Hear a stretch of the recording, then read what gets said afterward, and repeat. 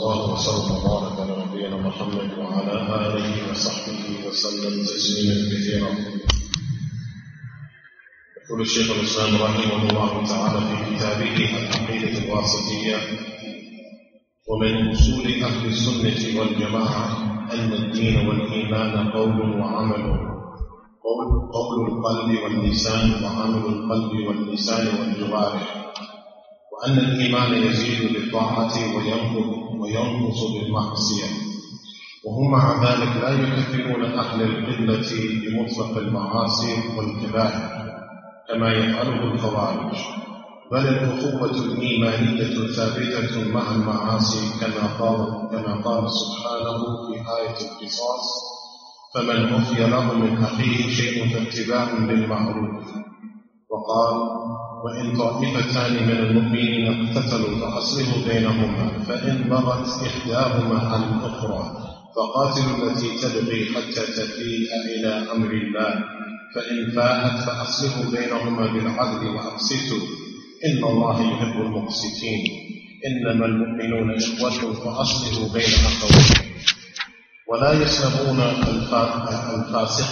الفاسق الملي الإسلام بالكلية، ولا يخلدونه في النار كما تقول المعتزلة، بل الفاسق يدخل في اسم الإيمان كما في قوله: فتحرير رقبة مؤمنة، وقد لا يدخل في اسم الإيمان المطلق كما في قوله تعالى: إنما المؤمنون الذين إذا ذكروا الله وجلت قلوبهم وإذا تليت عليهم آياته زادتهم إيمانا، وقوله صلى الله عليه وسلم: لا يزني الزاني حين يزني وهو مؤمن، ولا يسرق السارق حين يسرق وهو مؤمن، ولا يشرب الخمر حين يشربها وهو مؤمن، ولا ينتهي نحبة ذات شرف يرفع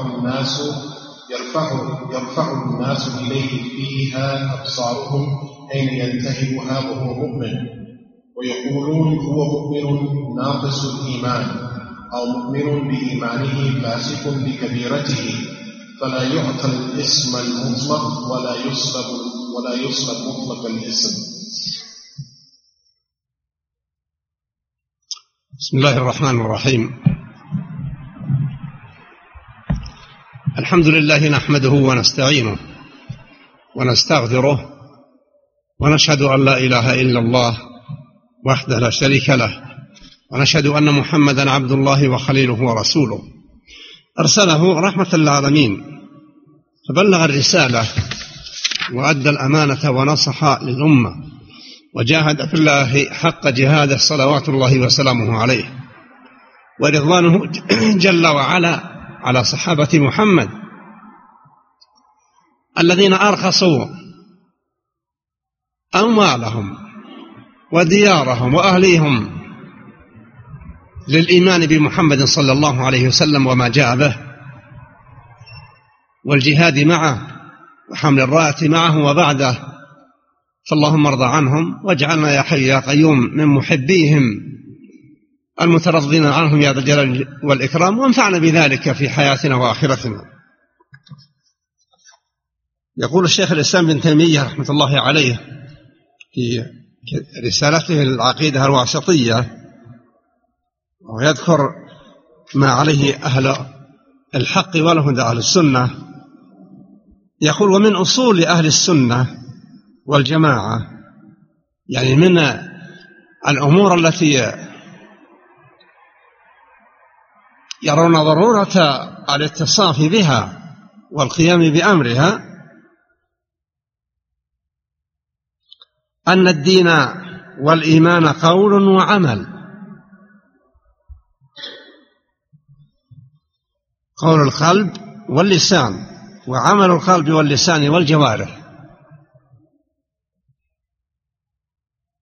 ولا يمكن أن يقول أنه مؤمن الواحد ولا يعمل الأعمال التي فرضها الله على العباد. ومن أصول أهل السنة والجماعة أن الإيمان يزيد بالطاعات وينقص بالمعاصي والإعراض. والله نص على ذلك في القرآن الكريم.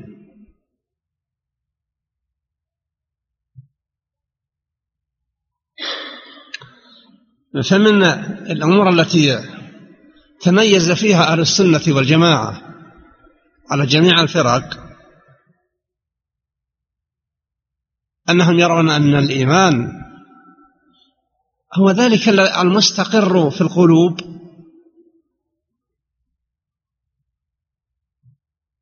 والأعمال أيضا التي يؤديها العبد من صيام وصلاة وأذكار وبذل للصدقات وجهاد في سبيل الله وتعليم الخير والتحذير من الشر، كل ذلك من الإيمان، كما بين النبي صلى الله عليه وسلم لوفد عبد القيس لما قال لهم أتدرون ما الإيمان؟ قالوا الله ورسوله أعلم. بين لهم أن الإيمان الشهادتان، شهادة لا إله إلا الله وأن محمد رسول الله، وإقام الصلاة وإيتاء الزكاة وسائر الأعمال التي يؤديها العبد التي فرضها الله. يقولوا أن الإيمان يزيد بالطاعة، ولهذا النبي يقول صلى الله عليه وسلم الإيمان 70 شعبة، أعلاها قول لا إله إلا الله. يعني هذا القول لا إله إلا الله هو أعلى شعب الإيمان، وأدناها يعني أبسطها وأسهلها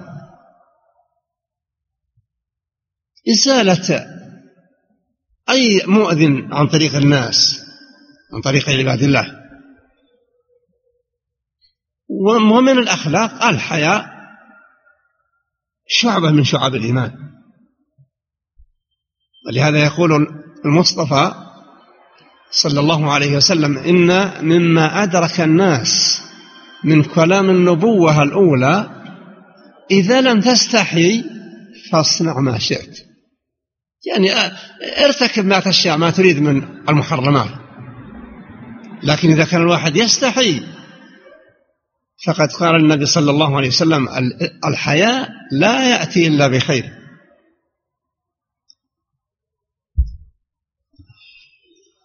الإنسان إذا حافظ على الصلوات الخمس وأداها بأكمل صفاتها زاد إيمانه. إن أدى ما يجب ولم يتوسع حصل على الإيمان، لكن الإيمان ما دام أنه درجات،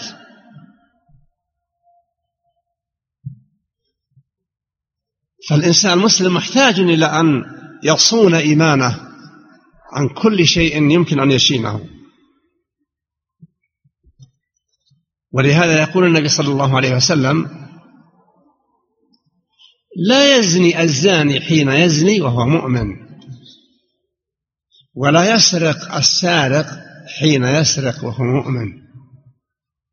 ويقول في الحديث الإيمان قيد الفتك، يعني الرجل المؤمن كلما كان إيمانه قوي كلما كان أقل بعدا عن المحرمات.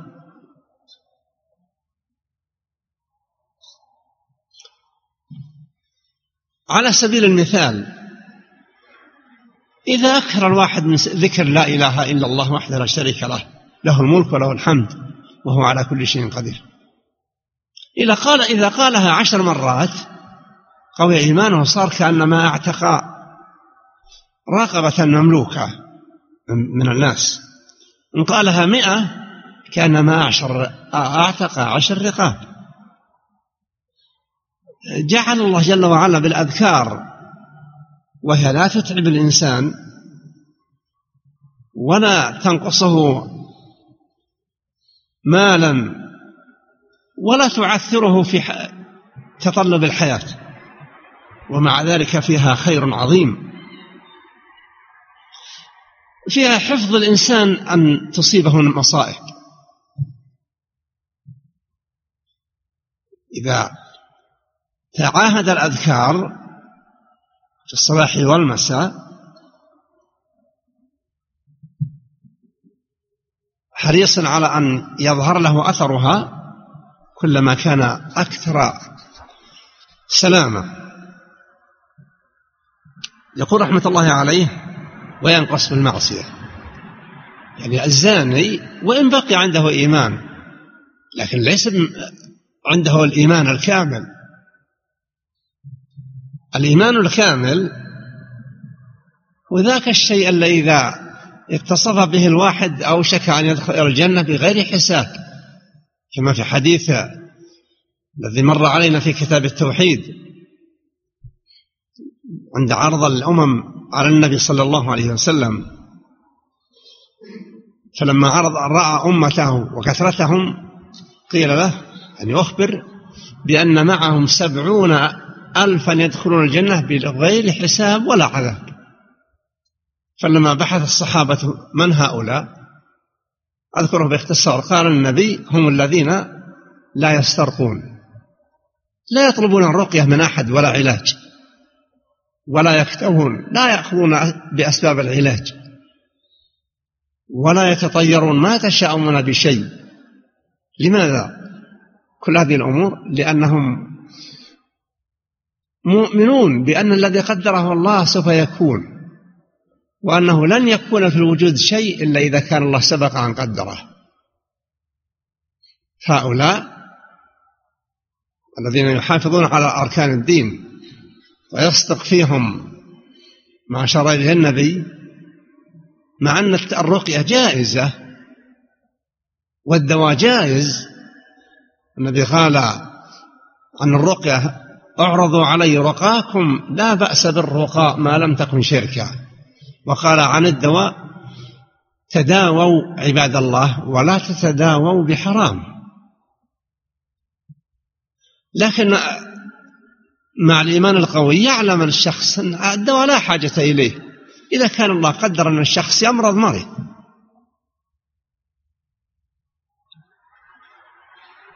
قال: وينقص بالمعصية، وهم مع ذلك لا يكفرون أهل القبلة بمطلق المعاصي والكبائر. من هم أهل القبلة؟ أهل القبلة الذين يصلون يؤدون الصلوات الخمس. أهل القبلة هم الذين يدفعون زكاة أموالهم. أهل القبلة هم الذين يحرصون على أداء أركان الإسلام كما فرضها الله. أركان الإسلام الشهادتان، شهادة لا إله إلا الله وأن محمد رسول الله، وأداء الصلاة، وأداء الزكاة، وصوم رمضان، والحج في العمر مرة. هذه أركان الدين. فأهل الإيمان لا يكفرون أحدا من هؤلاء ولو أذنب، كما في حديث أبي ذر. يعني المسلم الذي يموت لا يشرك يدخل الجنة. فقال أبو ذر: وإن زنى وإن سرق؟ قال النبي: وإن زنى وإن سرق. فكرر أبو ذر 3 مرات كما سبق مرت علينا. في الثالثة قال عليه الصلاة والسلام: وإن زنى وإن سرق وإن رغم أنف أبي ذر. فكان أبو ذر إذا حدث بهذا الحديث قال: على رغم أنف أبي ذر، يعني الذي يموت لا يشرك الشرك الأكبر يمكن يدخل الجنة ولو كانت له ذنوب كثيرة. فإن الله يقول: إن الله لا يغفر أن يشرك به ويغفر ما دون ذلك لمن يشاء. يمكن الشخص ما يشرك لكن يسرق، يسيء، ربما زنى وتاب. إذا كان بهذه الصفة، إذا كانت له أعمال كثيرة من الصالحات يغفر الله له. يقول: لا يكفرون بمطلق المعاصي والكبائر كما تفعل الخوارج الذين خرجوا على علي بن أبي طالب رضي الله عنه في العراق، هؤلاء يكفرون الواحد إذا ارتكب ذنبا ويبيحون قتله ما دام كفر. المعتزلة قريبون منهم، وهم فرقة من الفرق التي لكنهم لا يقولون يكفر، إلا أنهم يقولون يخلد في النار. لا فرق بينهم وبين الخوارج إلا باللفظ، يقولون لا يكفر، لكن يكون مخلدا في النار. يعني هو والذين يشركون الشرك الأكبر سوا.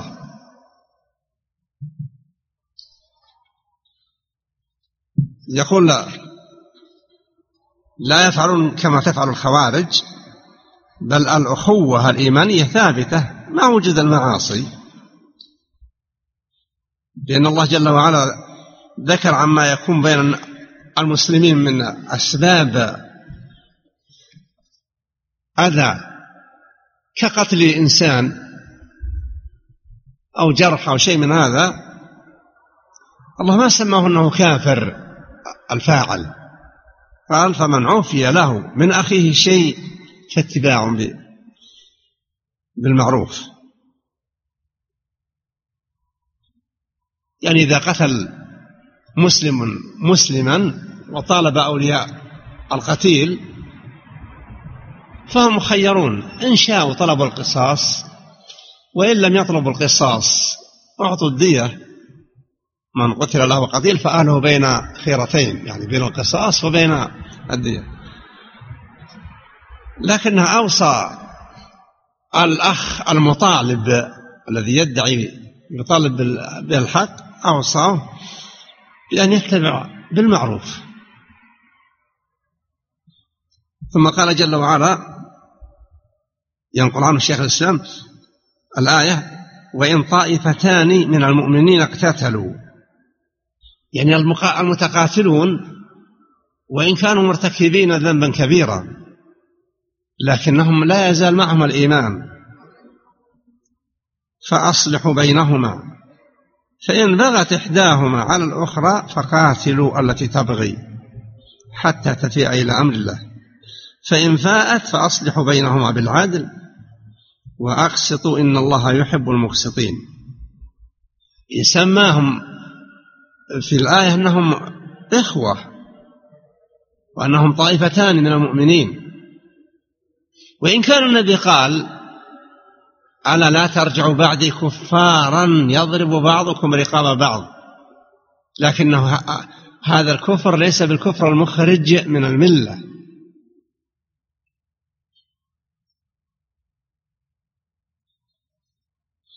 ثم قال في آخر الآية: إنما المؤمنون إخوة فأصلحوا بين أخويكم، يعني المتقاتلون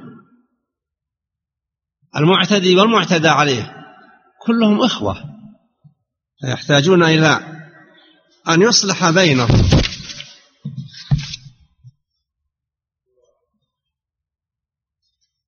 والمسلم ولو كان فاسقا لا يسلب الإسلام والإيمان بالكلية، يعني يكون لا إسلام له ولا إيمان، لكن يكون إسلامه ناقص، إلا أنه فهو لا يخلد في النار. ولهذا يخرج من النار من شوتهم النار لكن لم يموتوا على الشرك الأكبر، وإنما معاصي ذنوب، أكل أموال الناس، وقوع في أعراضهم.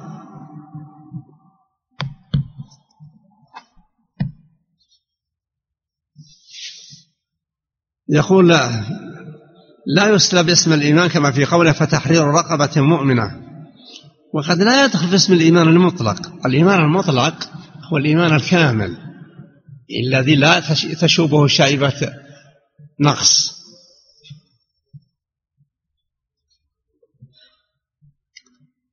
كما في قوله تعالى: إنما المؤمنون، يعني أهل الكمال، المؤمنون أهل الصفاء وعلو المنزلة. هؤلاء إنما المؤمنون الذين إذا ذكر الله وجلت قلوبهم، لما يسمعون ذكر الله تهتز هذه القلوب، ومن شأن اهتزازها أن تفيض العيون بالدموع، وجلت قلوبهم. وإذا تليت عليهم آياته زادتهم إيمانا. هذا يزيد الإيمان بهذا الخير.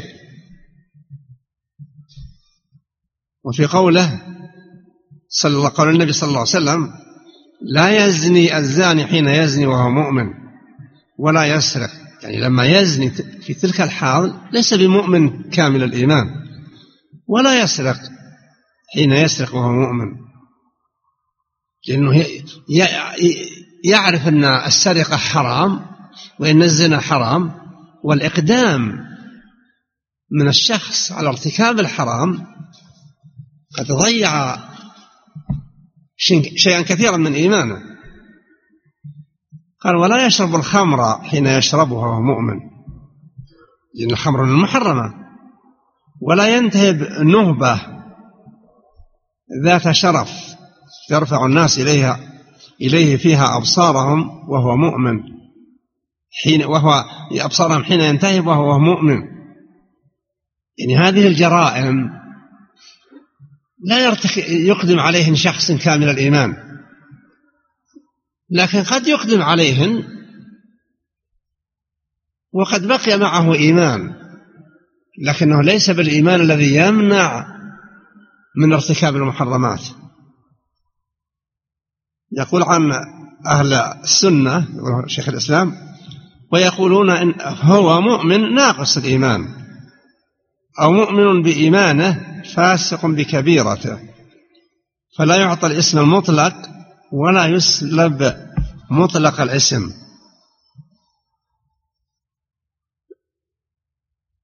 لا شك أن الجنة فيها منازل، والناس في الجنة على حسب إيمانهم في الدنيا. صاحب الإيمان الكامل له المنزلة العالية،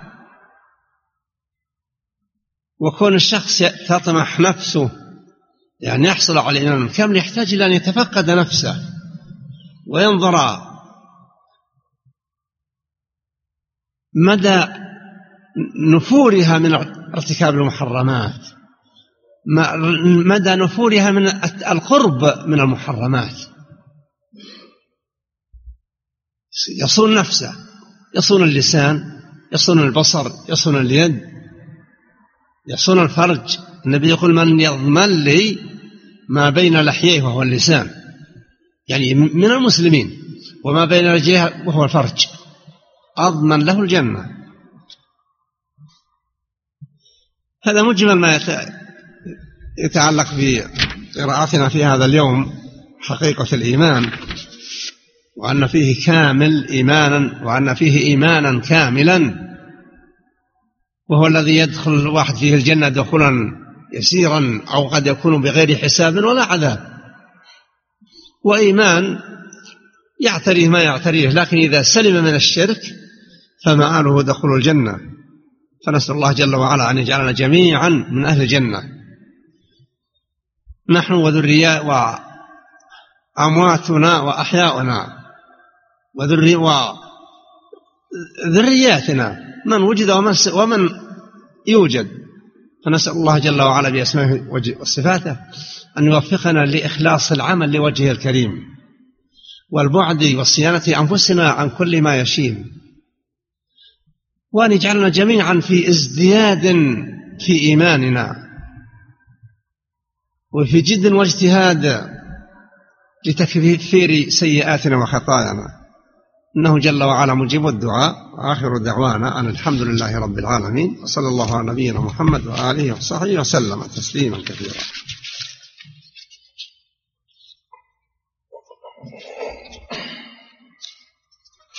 The Shaykh Hafidhullah Ta'ala began tonight's lesson by praising Allah Azza wa Jal. We praise Him, we seek His assistance. To Him is the dominion, to Him is the praise, and May the peace and blessings of Allah be upon the Messenger of Muhammad sallallahu alayhi wa sallam, the sent as a mercy to mankind, fought in the way of Allah azza wa jal. And may Allah be pleased with His companions, those who believed in Him and fought with Him and migrated to Him and with Him. And may Allah make us from amongst those who love them. And may Allah allow us to benefit from His love of them in this life and in the hereafter. Shaykh al-Islam Ibn Taymiyyah rahimahullah ta'ala mentioned in AlAqida Al-Wasitiyah, he's mentioning when he says from the usul of the Sunnah wal Jama'ah, from the foundations of the people, and the Jama'ah, meaning the people of the Haqq and the people of the Sunnah, from that which they are upon and that which they are described with and they implement, is that they believe that the religion and faith is an utterance of the tongue, it's a statement of the tongue, and it's an action, a statement of the tongue, and the actions of the limbs of the tongue and of the limbs and of the heart. And the Shaykh mentioned, Habibullah Ta'ala, that this is the belief of Ahlul Sunnah, which is in opposition to the belief of the Khawarij. And indeed, no one can believe or no one has true belief until he makes a statement with his tongue, until he performs actions with his limbs.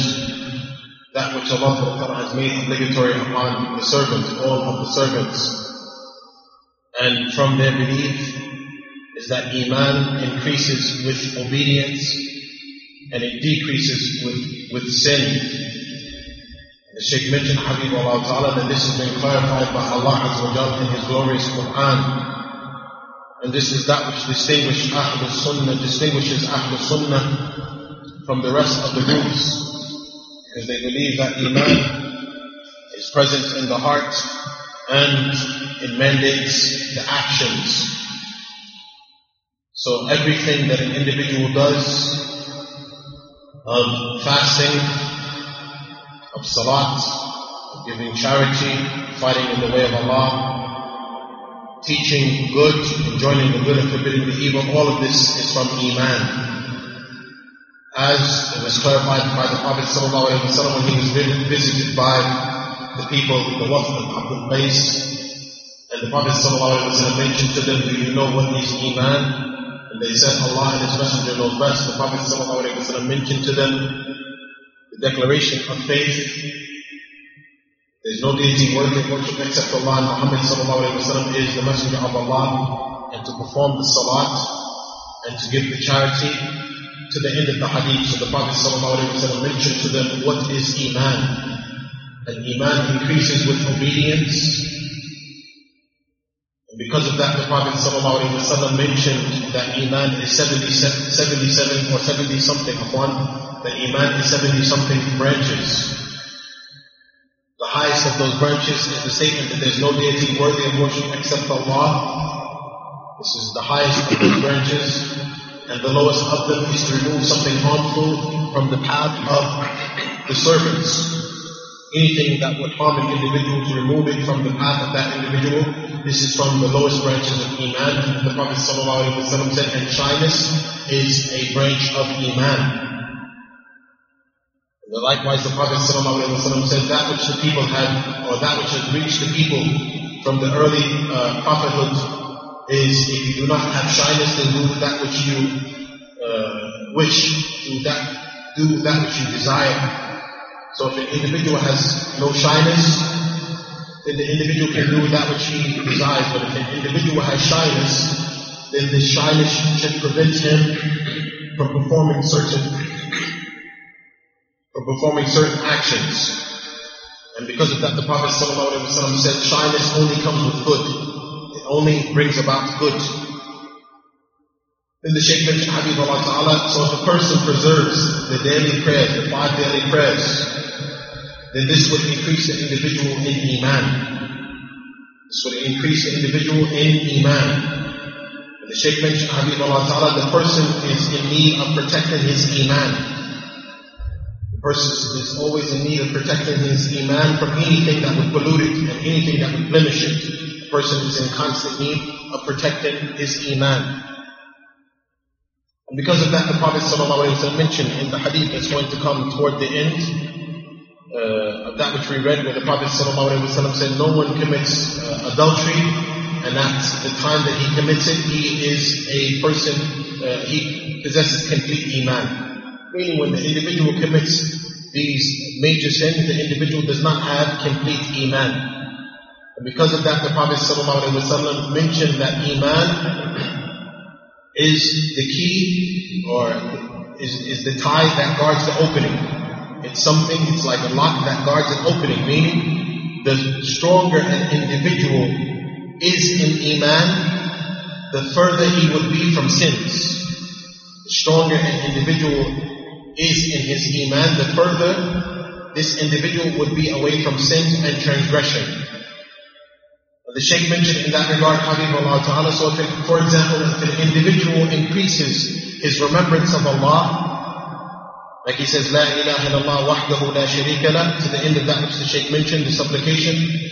If the individual does this, the Prophet ﷺ said, it's as if the individual has freed a slave. It's as if an individual has freed a slave. And if an individual does it, or if one is as if an individual has freed 10 slaves. And if the individual says it 10 times, it's as if the individual has freed 100 slaves. So the Shaykh mentioned, Habibullah Ta'ala, that Allah Azza wa Jal has placed in adhkar, supplication, and remembrance of Allah, that which does not burden an individual, that which does not take, time and the likes, has no burden upon the individual, nor does an individual have to spend wealth to obtain it. Allah has placed in adhkar and remembrance of Allah a great reward. And likewise, from the benefits of adhkar is that it protects an individual from calamities. If an individual makes it a habit to remember Allah Azza wa Jal in the morning and at night, this would be a means of protection for this individual. So the Shaykh mentioned, Habibullah Ta'ala, so likewise the opposite, if an individual falls into major sin, like the Prophet ﷺ mentioned, whoever fornicates, at the time that he commits fornication, he does not have complete and absolute iman. He does not have complete and absolute iman. Because complete and absolute iman is that which prevents an individual from falling into these type of major sins. Like the Shaykh mentioned, Habibullah Ta'ala, when the Prophet ﷺ was shown his ummah, and when he was shown his ummah, the Prophet ﷺ said, from amongst them are individuals, 70,000 individuals that would enter into Jannah without any type of reckoning. And then the Prophet ﷺ described what type of these individuals. They are the individuals that do not seek ruqyah. They are the individuals that do not seek a cure by branding. And they are the individuals that do not believe in omens and the likes. So the Prophet ﷺ said, so the Shaykh mentioned, Habibullah Ta'ala, so these are the people that have true faith, complete faith. And they know that that which takes place, it is by the decree of Allah Azza wa Jal. Anything which takes place, it is by the decree of Allah Azza wa Jal. So these individuals protect and they preserve the pillars that Allah Ta'ala has legislated. Even though ruqyah is permissible, it's something which is allowed, but they don't seek it from others. Even though seeking a cure and taking medicine, it is something which is allowed, but they do not embark upon any of this. Why? Because they have complete faith in Allah Azza wa Jal, and they know that nothing will take place except that Allah decreed it. Except that Allah Azza wa Jal decreed it. So they do not seek cures and the likes. So this is that which was mentioned by the Shaykh Habibullah Ta'ala, and this is due to their complete faith and their complete iman. They feel that they are in need of, they are in no need of anything except Allah Azza wa Jal. Then the Shaykh Habibullah Ta'ala mentioned from AlAqida Al-Wasitiyah is that the people of the Sunnah, they do not make takfir, they do not hold the Muslims to be disbelievers because of them falling into sin. Because of them falling into sin, which is something from the belief of the Khawarij. And the Shaykh mentioned, Habibullah Ta'ala, the Muslim, meaning the individual, the people of the Sunnah, they do not hold the people from the Qibla to be a major or to be a disbeliever because of falling into major sin. The Shaykh said, who are the people of the Qibla? The people of the Qibla, they are the Muslims that pray their 5 daily prayers. And they pay their zakat. And these are the individuals that are diligent in performing the pillars of Islam. They have declared the declaration of faith. They perform the salat. They give the charity. They fast Ramadan. And they perform the pilgrimage once in a lifetime. These are the people of the Qibla. The people of the Sunnah, they do not make takfir of the people of the Qibla, meaning they do not make takfir of the Muslims because of the Muslims falling into sin. And this has been illustrated in the hadith of Abu Dhar that we've mentioned, that the Shaykh Habibullah Ta'ala has mentioned many times, where the Prophet ﷺ said that a person that dies without committing shirk, they would enter into Jannah even if they commit adultery and they steal. So Abu Dhar, when he heard this hadith from the Prophet ﷺ, he said, even if he commits adultery and steals, the Prophet ﷺ reiterated this 3 times. And then, like it was mentioned many times before, the Prophet ﷺ said, even if you dislike it. Even if you dislike it. So Abu Dhar radiallahu anhu, when he would narrate this narration, he would say, the person who dies without committing shirk, they will enter into Jannah, even if they commit adultery and steal, even if I dislike it. So this hadith informs that a person who falls into a major sin, such as adultery or stealing, this person is not a disbeliever.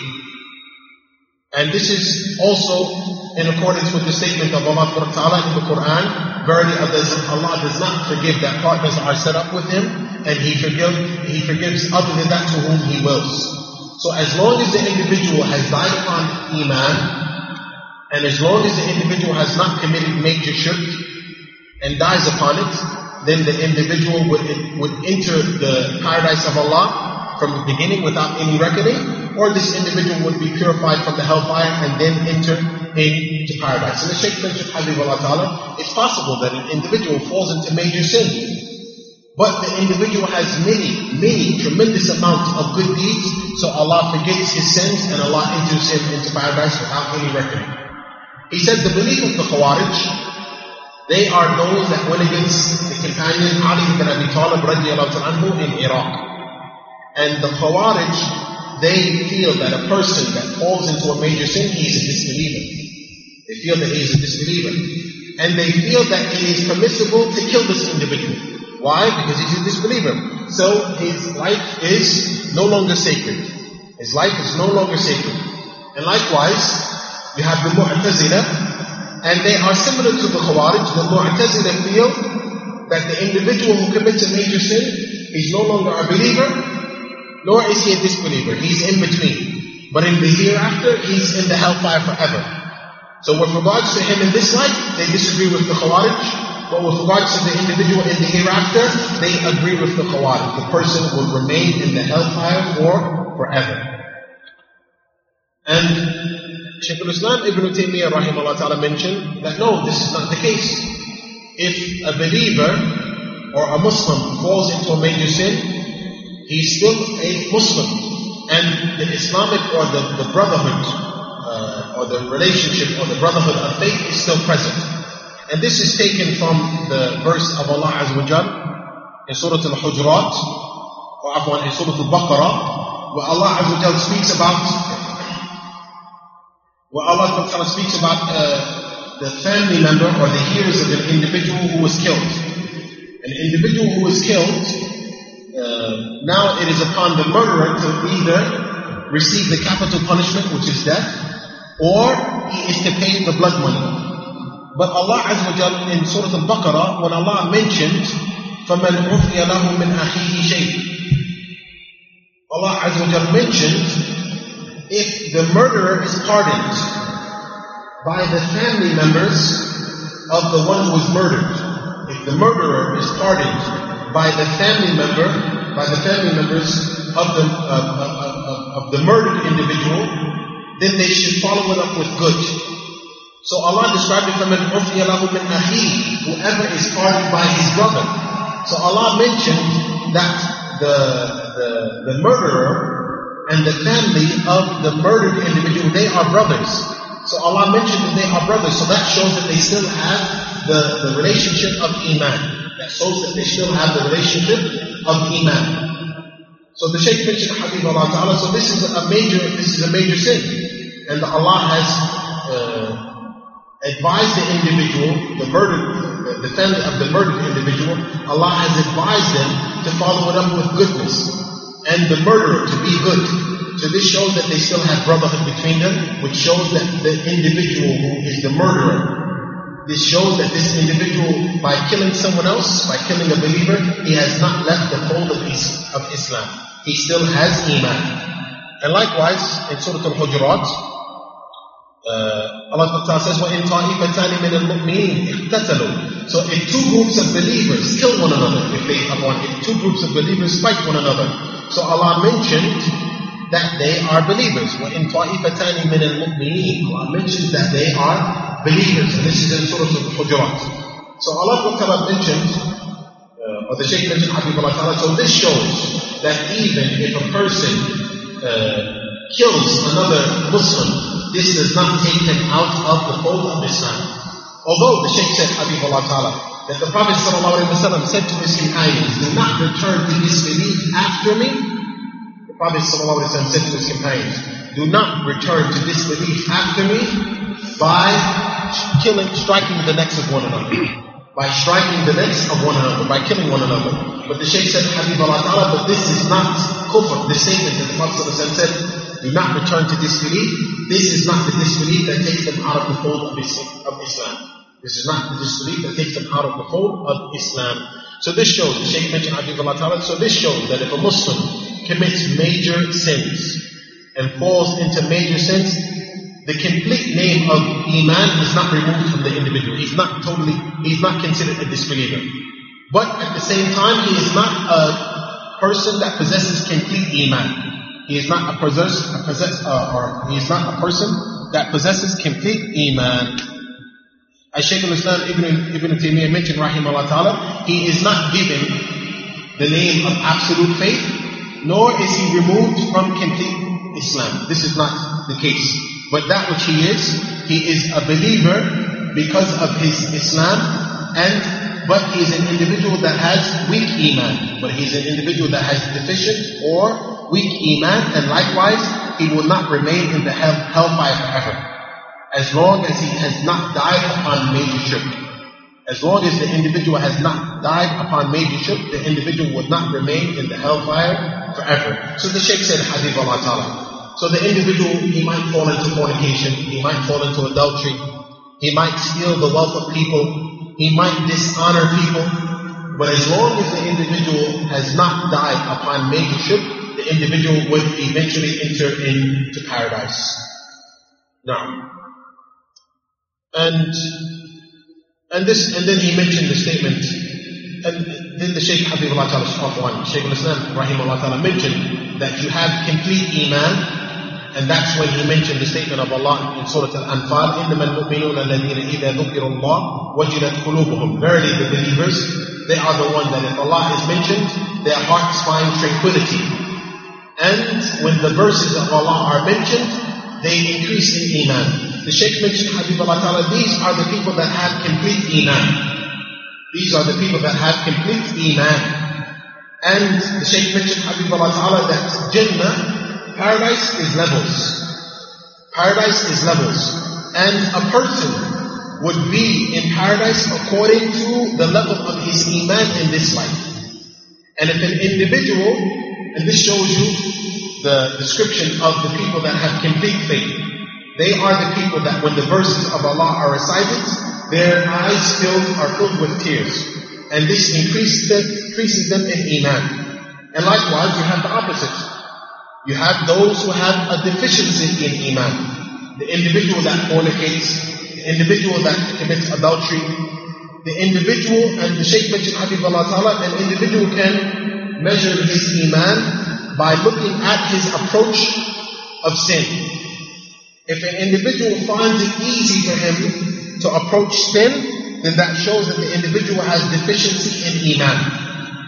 So in the Quran you have Allah mentioning the description of the people that have strong iman, and likewise you have Allah, or in the hadith you have the Prophet ﷺ mentioning the people that have weak iman. So the Shaykh mentioned Habibullah Ta'ala, the people that have strong iman, you find that they do not approach sin. You find that they are far away from sin. Because this iman and their strength in iman, this prevents them from falling into sin. And then he said it again. He said, verily Jannah is levels, and everyone would be in paradise according to his iman in this life. The stronger you are in iman, the higher you would be in paradise. And the weaker you are in iman, the lower you would be. Likewise, the stronger you are in iman, the further you would be from sins. And the weaker you are in iman, the closer you will be to sins. And because of that, it is upon an individual to constantly look at his affair of iman. And he does so by what? He does so by protecting his sight. He does so by protecting his hearing. He does so by protecting his privates. The Prophet ﷺ said, whoever guarantees his tongue and his private parts, I will guarantee him. The Prophet ﷺ said, whoever guarantees two things, I will guarantee paradise for him.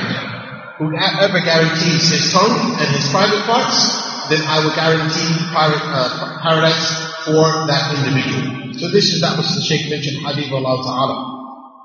And likewise the Prophet ﷺ mentioned about those who enter Jannah without any reckoning.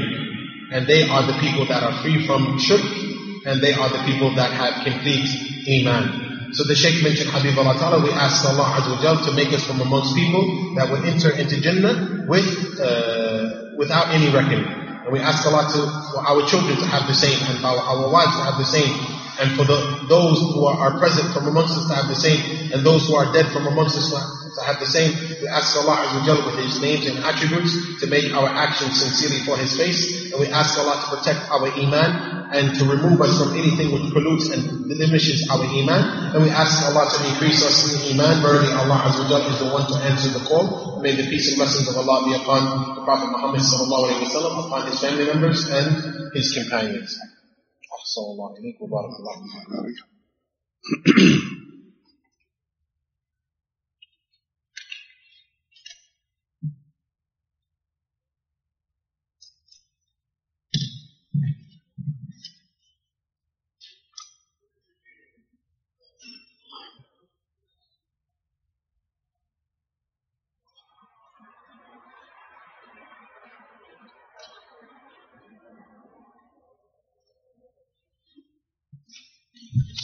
Reminder to the brothers, it's from the etiquettes of writing a question, is that the questions should be related to the topic more so, and then after that the fiqh questions.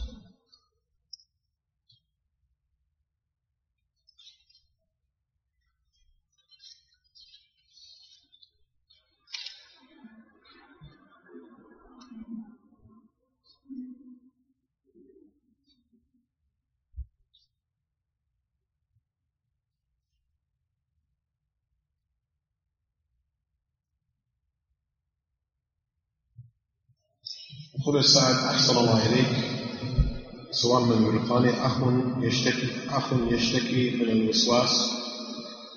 الوسواس الشيطانية، يوسوس له بالشركيات، مثلا أن يخاف من أن يضره أو ينفعه الشيطان وغير ذلك، ويقول أنه لا يعتقد هذه الشركيات ولكن يقرأها، ولكن الشيطان ما يزال يؤثر فيه هذه الوسواس، فما نصيحتكم له؟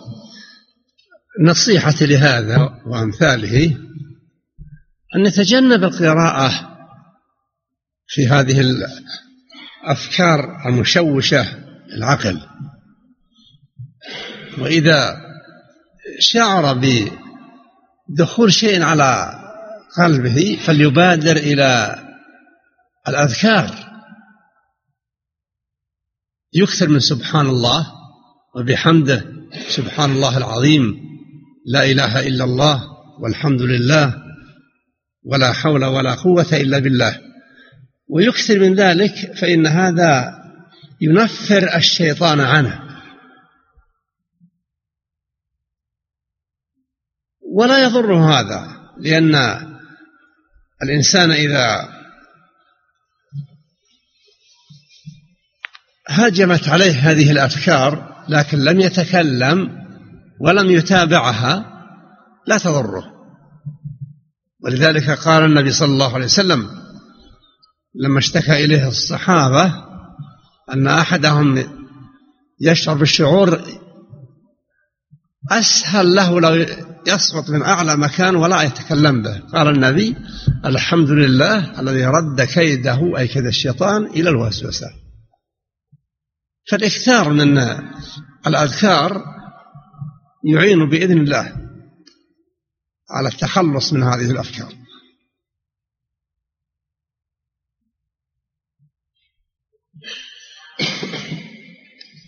Question from England: an individual is saying that he gets affected by the shaitanic whispers, and the shaitan whispers to him with shirk, and like he would harm him or benefit him and the likes, and the individual doesn't believe it and he dislikes it. What is your advice? The Shaykh mentioned Habib Allah Ta'ala, but my advice to this individual is that he abandons these thoughts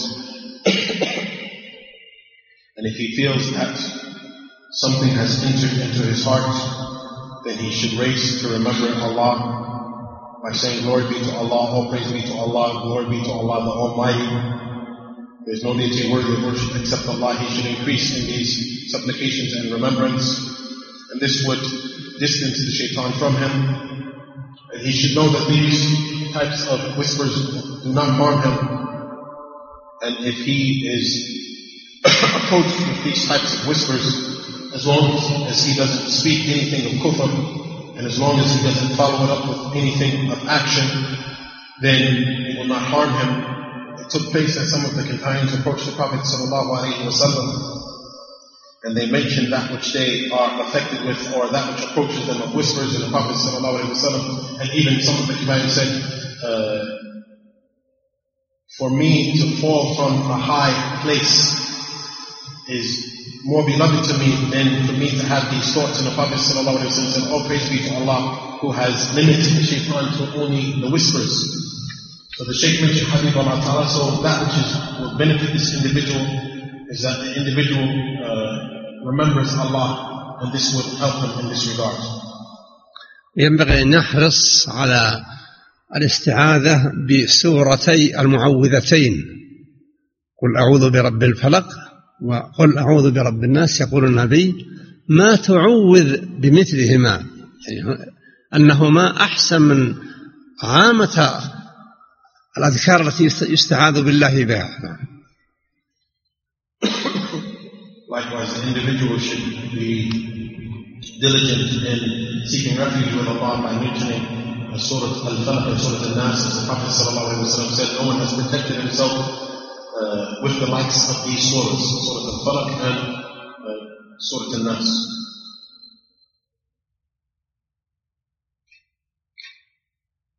يقول السائل: هل الإخوان المسلمون من أتباع الخوارج أو المعتزلة؟ لا، ليسوا من أتباع الخوارج ولا من المعتزلة. الاعتزال من أول الصفات، الأسماء والصفات، يكون معتزليا. والخوارج الذين يكفرون الناس لكنهم من الفرق. هم النبي لما ذكر افترقت اليهود على 71 فرقة، وافترقت النصارى على 72 فرقة، وستفترق هذه الأمة على 73 فرقة كلها في النار إلا واحدة. قالوا من هي؟ قال من كان على مثل ما أنا عليه وأصحابي. ولهذا يحتاج الواحد أن يتعرف على ما كان عليه الصحابة فيما بينهم وفيما بينهم وبين رسول الله وفيما بينهم وبين أعدائهم حتى يتخلق بأخلاقهم.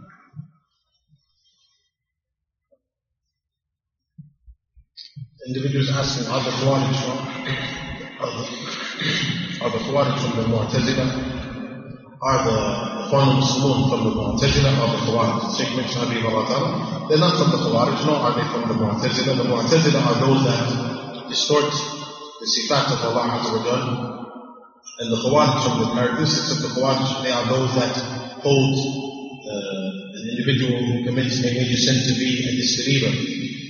But they are from the deviant sects which the Prophet ﷺ mentioned, that the Yahud, the Jews have divided were divided into 71 groups, and the Christians were divided into 72 groups, and the Muslims will be divided into 73 groups, and all of them are in the hellfire except one. And the companions asked, who are the same sect? The Prophet ﷺ said, those who are upon that which I am upon today are my companions. So because of that, it's befitting for the Muslim to learn and to know that which the companions were upon, and likewise that which they were upon with regards to the Prophet ﷺ, and likewise that which they were upon with regards to those who oppose Islam, so that an individual can take upon the character of the companions of the Prophet ﷺ.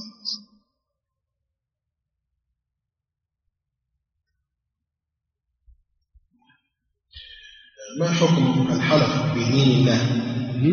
من يحلف بدين الله؟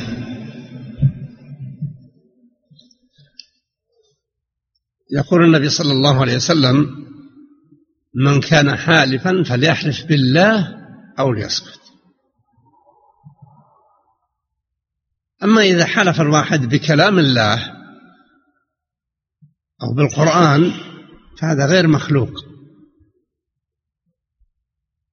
والدين ليس بمخلوق، لكن التدين وهو أفعال العباد مخلوقة، ولهذا لا يذهب الواحد يقول ودين الإسلام، يعني دين الإسلام الشهادتان والصلاة والزكاة، هذه أفعالنا وأفعالنا مخلوقة، فلا يحلف الإنسان بالمخلوقات. What's the ruling? Individuals asking, what's the ruling on swearing by the religion of Allah? And the Shaykh said, Habib Allah Ta'ala, the Prophet ﷺ said, whoever swears that he should swear by Allah or be quiet. So if an individual swears by the speech of Allah or the Quran, these are not created. So this is correct. But the religion, in terms of the actions of the individual, in terms of the salat, in terms of the fasting, this is created. This is the actions of the individual. So the individual should not swear by the religion, because the religion, meaning the actions of the people, is created, and we are not allowed to swear by that which is created. يقول السائل: هل لابد من إقامة الحجة على الشخص قبل أن نحكم عليه بأنه كافر أو فاسق؟ لا شك لابد من ذلك، لأن لو لم يسعى في هذا الإنسان كل من يلاقيه الواحد لا يعجبه يقول هذا كافر. لا، لابد من إقامة الحجة، يعني معرفة ما هو عليه ودعوته إلى الهدى. Individuals asking, is it a must is it compulsory that we establish the proofs against an individual before we consider him to be a disbeliever? And the Sheikh said it's compulsory, it's a must, because if not, then everyone who met someone who they disliked or disagreed with, they would say, oh, he's a disbeliever. So it's incumbent that we know that which he's upon, and then we call the individual to the guidance.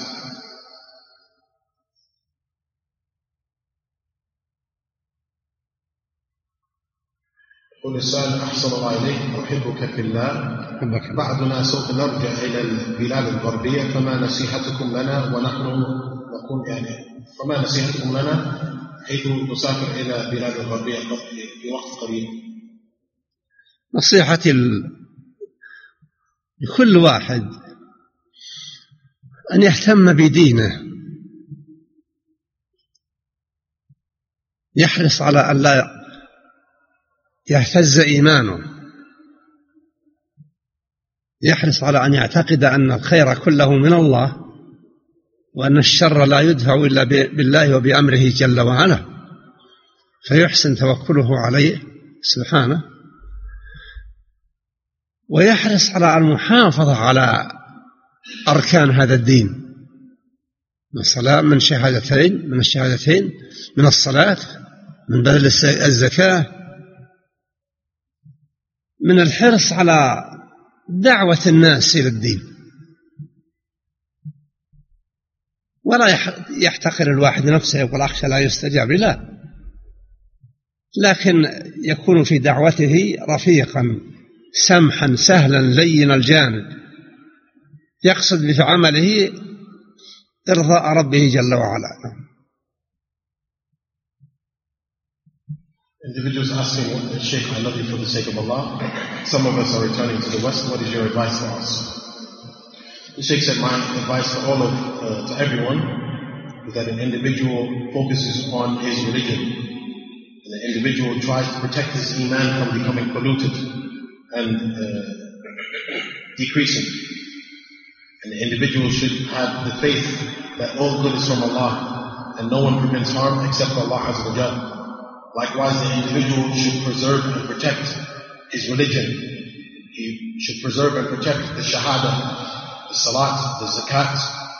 Likewise, the individual should be diligent in calling the people to Islam. The individual should not belittle himself by saying, no one will answer my call. No, the individual should call to Allah. And the individual should be gentle. The individual should be merciful. The individual should be kind in his call. And the individual should intend the face of Allah in his call.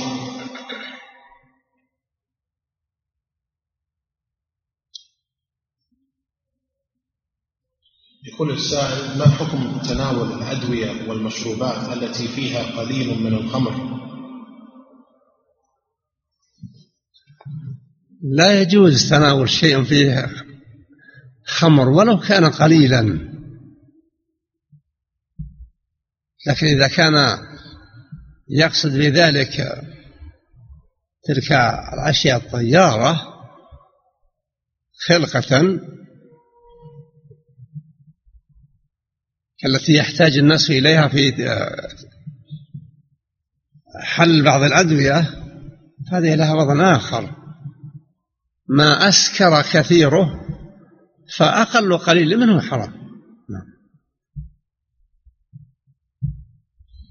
Individuals asking, what is the ruling on taking medicine which has a small portion of khamr?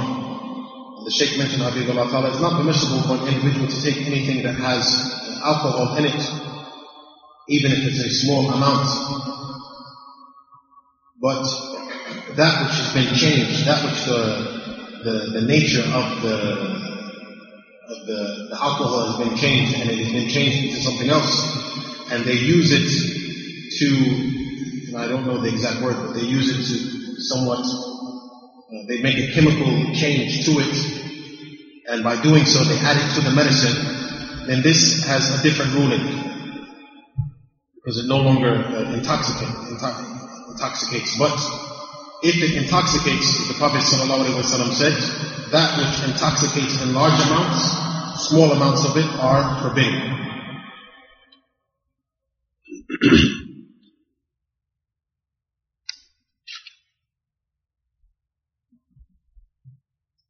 يقول السائل: هل يجوز للمسلم أن يحضر جنازة والده إذا كان وهو مسلم طبعا، هل يجوز للمسلم أن يحضر جنازة والده ولكنه كان يرفض الدعوة السلفية؟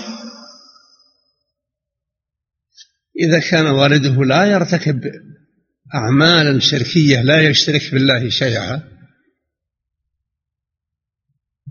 ولا يرتكب أشياء ارتكابها كفر محقق، فلا حرج عليه أن يحضر جنازته.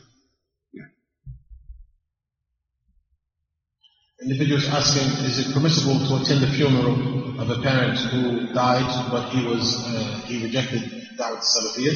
The Shaykh said, if the parent has died and he has not committed major shirk, nor has he committed actions which are considered disbelief, then there's no problem in you attending the funeral procession, the funeral.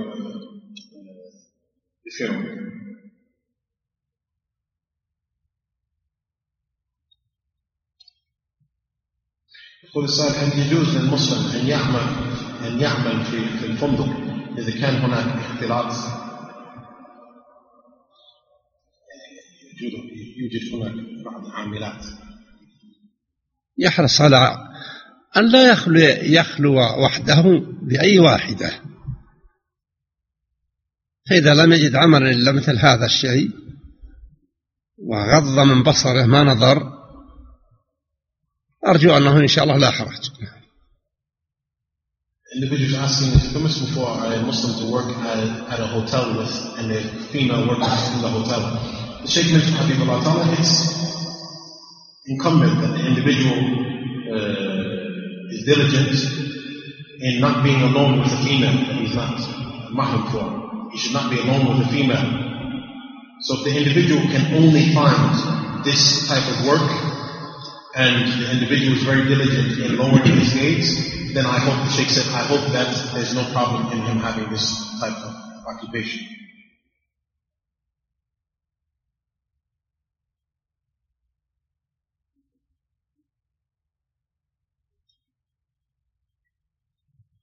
نعم. يقول السائل: قد أرسلتني أو سوف ترسلني شركتي إلى بلد أخرى في نهاية رمضان القادم، وفي المسكن مثلا في الفندق هناك بعض الأصنام أو صور بعض الأصنام، فماذا أفعل؟ إذا أمكنه أن لا يسكن في ذلك الفندق اللي فيه صور الأصنام فليفعل، وإذا لم يستطع فلتكن غرفته ومحله خاليا من ذلك. والله يقول: فاتقوا الله ما استطعتم. The individual is informed that his company is sending him to a country, and he will be staying in an accommodation that has pictures of idols and the likes of that. And the Shaykh mentioned, so what's the ruling? The Shaykh mentioned, Habibullah Ta'ala, if he has the ability not to stay in that place as an accommodation, then he should do so. But if he doesn't have the ability, then he should make sure his room is free from these types of pictures and these types of idols. As Allah Ta'ala said, fear Allah to the best of your ability.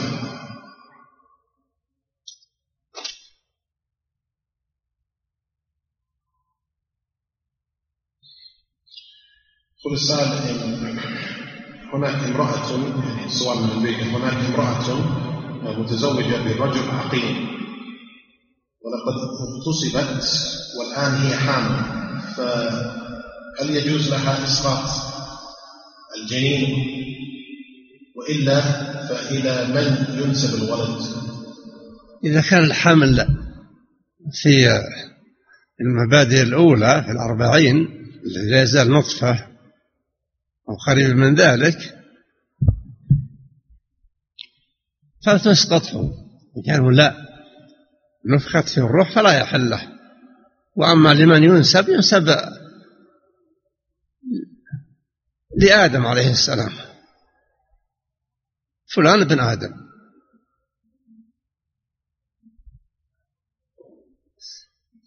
The question is, there's a female, she's married, and her husband cannot have children, and she was raped. So to whom should the child be attributed in terms of the name of the child? And is she allowed to perform an abortion? And the Shaykh mentioned, if it's within the first 40 days, if it's within the first 40 days, then she should, it's permissible for her to have an abortion, or she should have the abortion if it's within the first 40 days. But if it's after that, then it's not permissible for her to abort the child. In terms of who should the child be attributed to, the Shaykh said it should be attributed to Adam. The child, so-and-so, the son of Adam.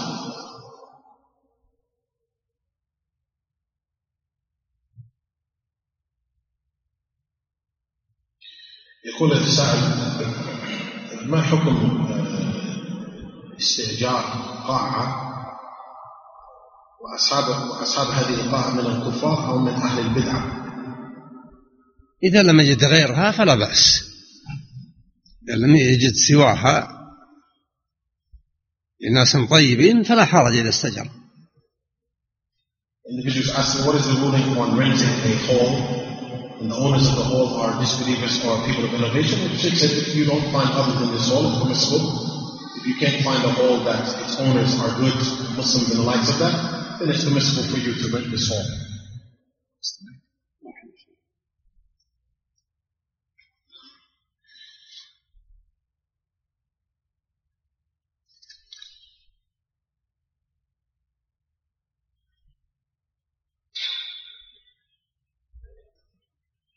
يسأل السائل عن صحة الأمر الملكي بأنك سوف تقوم مقام سماحة المفتي الشيخ عبد العزيز على الشيخ شفاء الله. لا صحة لذلك. Someone's asking, is it true that you will be in the place of the Mufti Sheikh Abdul Aziz على الشيخ Allah Ishfi? And the Sheikh said, no, that's not true. هذا ما هو سهل. يقول السائل كيف نرد على من يكفر حكام المسلمين من أجل ذنوبهم أو تقصيرهم؟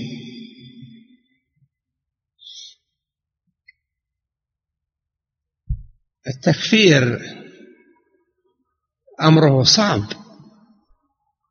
والإنسان إذا قال فلان كافر ولم يكن ذلك الشخص كافرا رجع التكفير لشخص القائل.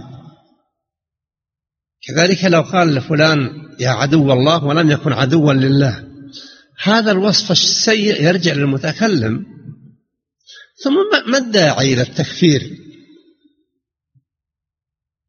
لكن إذا كان الحاكم يعتقد الاعتقاد الكفري، يعتقد الشرك الأكبر أنه مقبول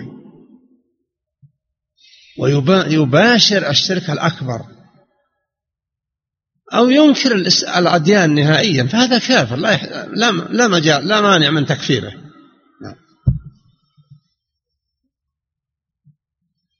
The individual is asking, how do you respond to those who make takfir on the Muslim rulers due to their sins? And the Sheikh mentioned how should understand that making takfir is a tremendous, it's a major affair, it's a major issue. And if an individual says to another, you are a disbeliever, if it's not true, it would fall back on the individual who originally said it. Likewise, if an individual says, enemy of Allah, someone titles another person an enemy of Allah, if it's not true, it would fall back on the individual who originally said it. So this description is an evil description, and you're taking the chance of it falling back on you. Then the Sheikh said, likewise, what is the purpose behind making takfir upon another individual? What is the benefit behind doing so? But if the ruler has beliefs which are shirk, major shirk, then this is correct. And likewise, if the ruler performs major shirk or he disbelieves in the religion, then this is something which is correct. ونحمد الله جل وعلا على ما من به علينا من هذا الاجتماع، وأسأل الله بأسمائه وصفاته أن يكون عملنا جميعا خالصا لوجه الله موافقا سنة رسول الله صلى الله عليه وسلم، كما نسأله جل وعلا أن يثبتنا على الدين وأن لا يقلب قلوبنا، ونسأله أن يعز الإسلام والمسلمين ويذل الكفر والكافرين والمنافقين، وأن يشفي مرضى المسلمين، وأن يشبع جائعهم ويكسو عاريهم، وينتصر لمظلومهم من ظالمهم، كما نسأله جل وعلا أن يعاجل بالفرج البلاد المعتدى عليها الذي تتسلط عليها دولة كافرة، ويعينها على ذلك طوائف خبيثة كالحال في بلاد الشام أو بلاد فلسطين أو في بلاد الأركان في شرق آسيا التي يؤذيهم الطائفة البوذية ومن حولها. فنسأل الله أن يعاجل الجميع بالفرج، وأن يرينا عاجلا غير آجل انتصار الحق على الباطل، كما نسأل الله بأسمائه وصفاته أن يهدينا وإياهم جميعا، وأن يصرفنا وإياهم عن كل شر، ويصرف عنا جميعا كل شر، وأن يجيرنا من الفتن ما ظهر منها وما بطن، وأن يحمي بلادنا هذه ويصونها من جميع الفتن، ويوفق ولاة أمرها لتعظيم الشريعة وحماية العقيدة وصيانة الأخلاق الإسلامية، والأخذ على أيدي السفهاء دعاة التغريب وعصرهم وقهرهم عن السوء. إنه جل وعلا القادر على كل شيء.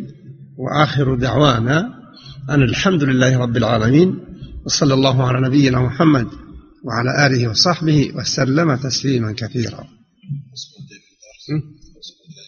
هل ترغبون في درس ولا لا؟ عندكم شواغر شوي؟ يعني ما عندكم شواغر ولا ندرس الأسواق؟ إذا خلاص الناس. Shaykh Habibullah Ta'ala praised Allah Azza wa Jal, and he said, "Oh, praise be to Allah who has given us this opportunity to meet. We ask Allah with His names and attributes to make our actions sincere before His face. We ask Allah to make our actions in accordance with the Sunnah of the Prophet Sallallahu Alaihi Wasallam. And we ask Allah Azza wa Jal to make our Iman strong in our hearts and firm. We ask Allah to give might and glory to Islam and to debase disbelief and the disbelievers. We ask Allah to cure the Muslims who are sick. We ask Allah to feed those who are hungry and to clothe those who are without clothing. We ask Allah to give ease to those Muslims in many countries which have they've been harmed.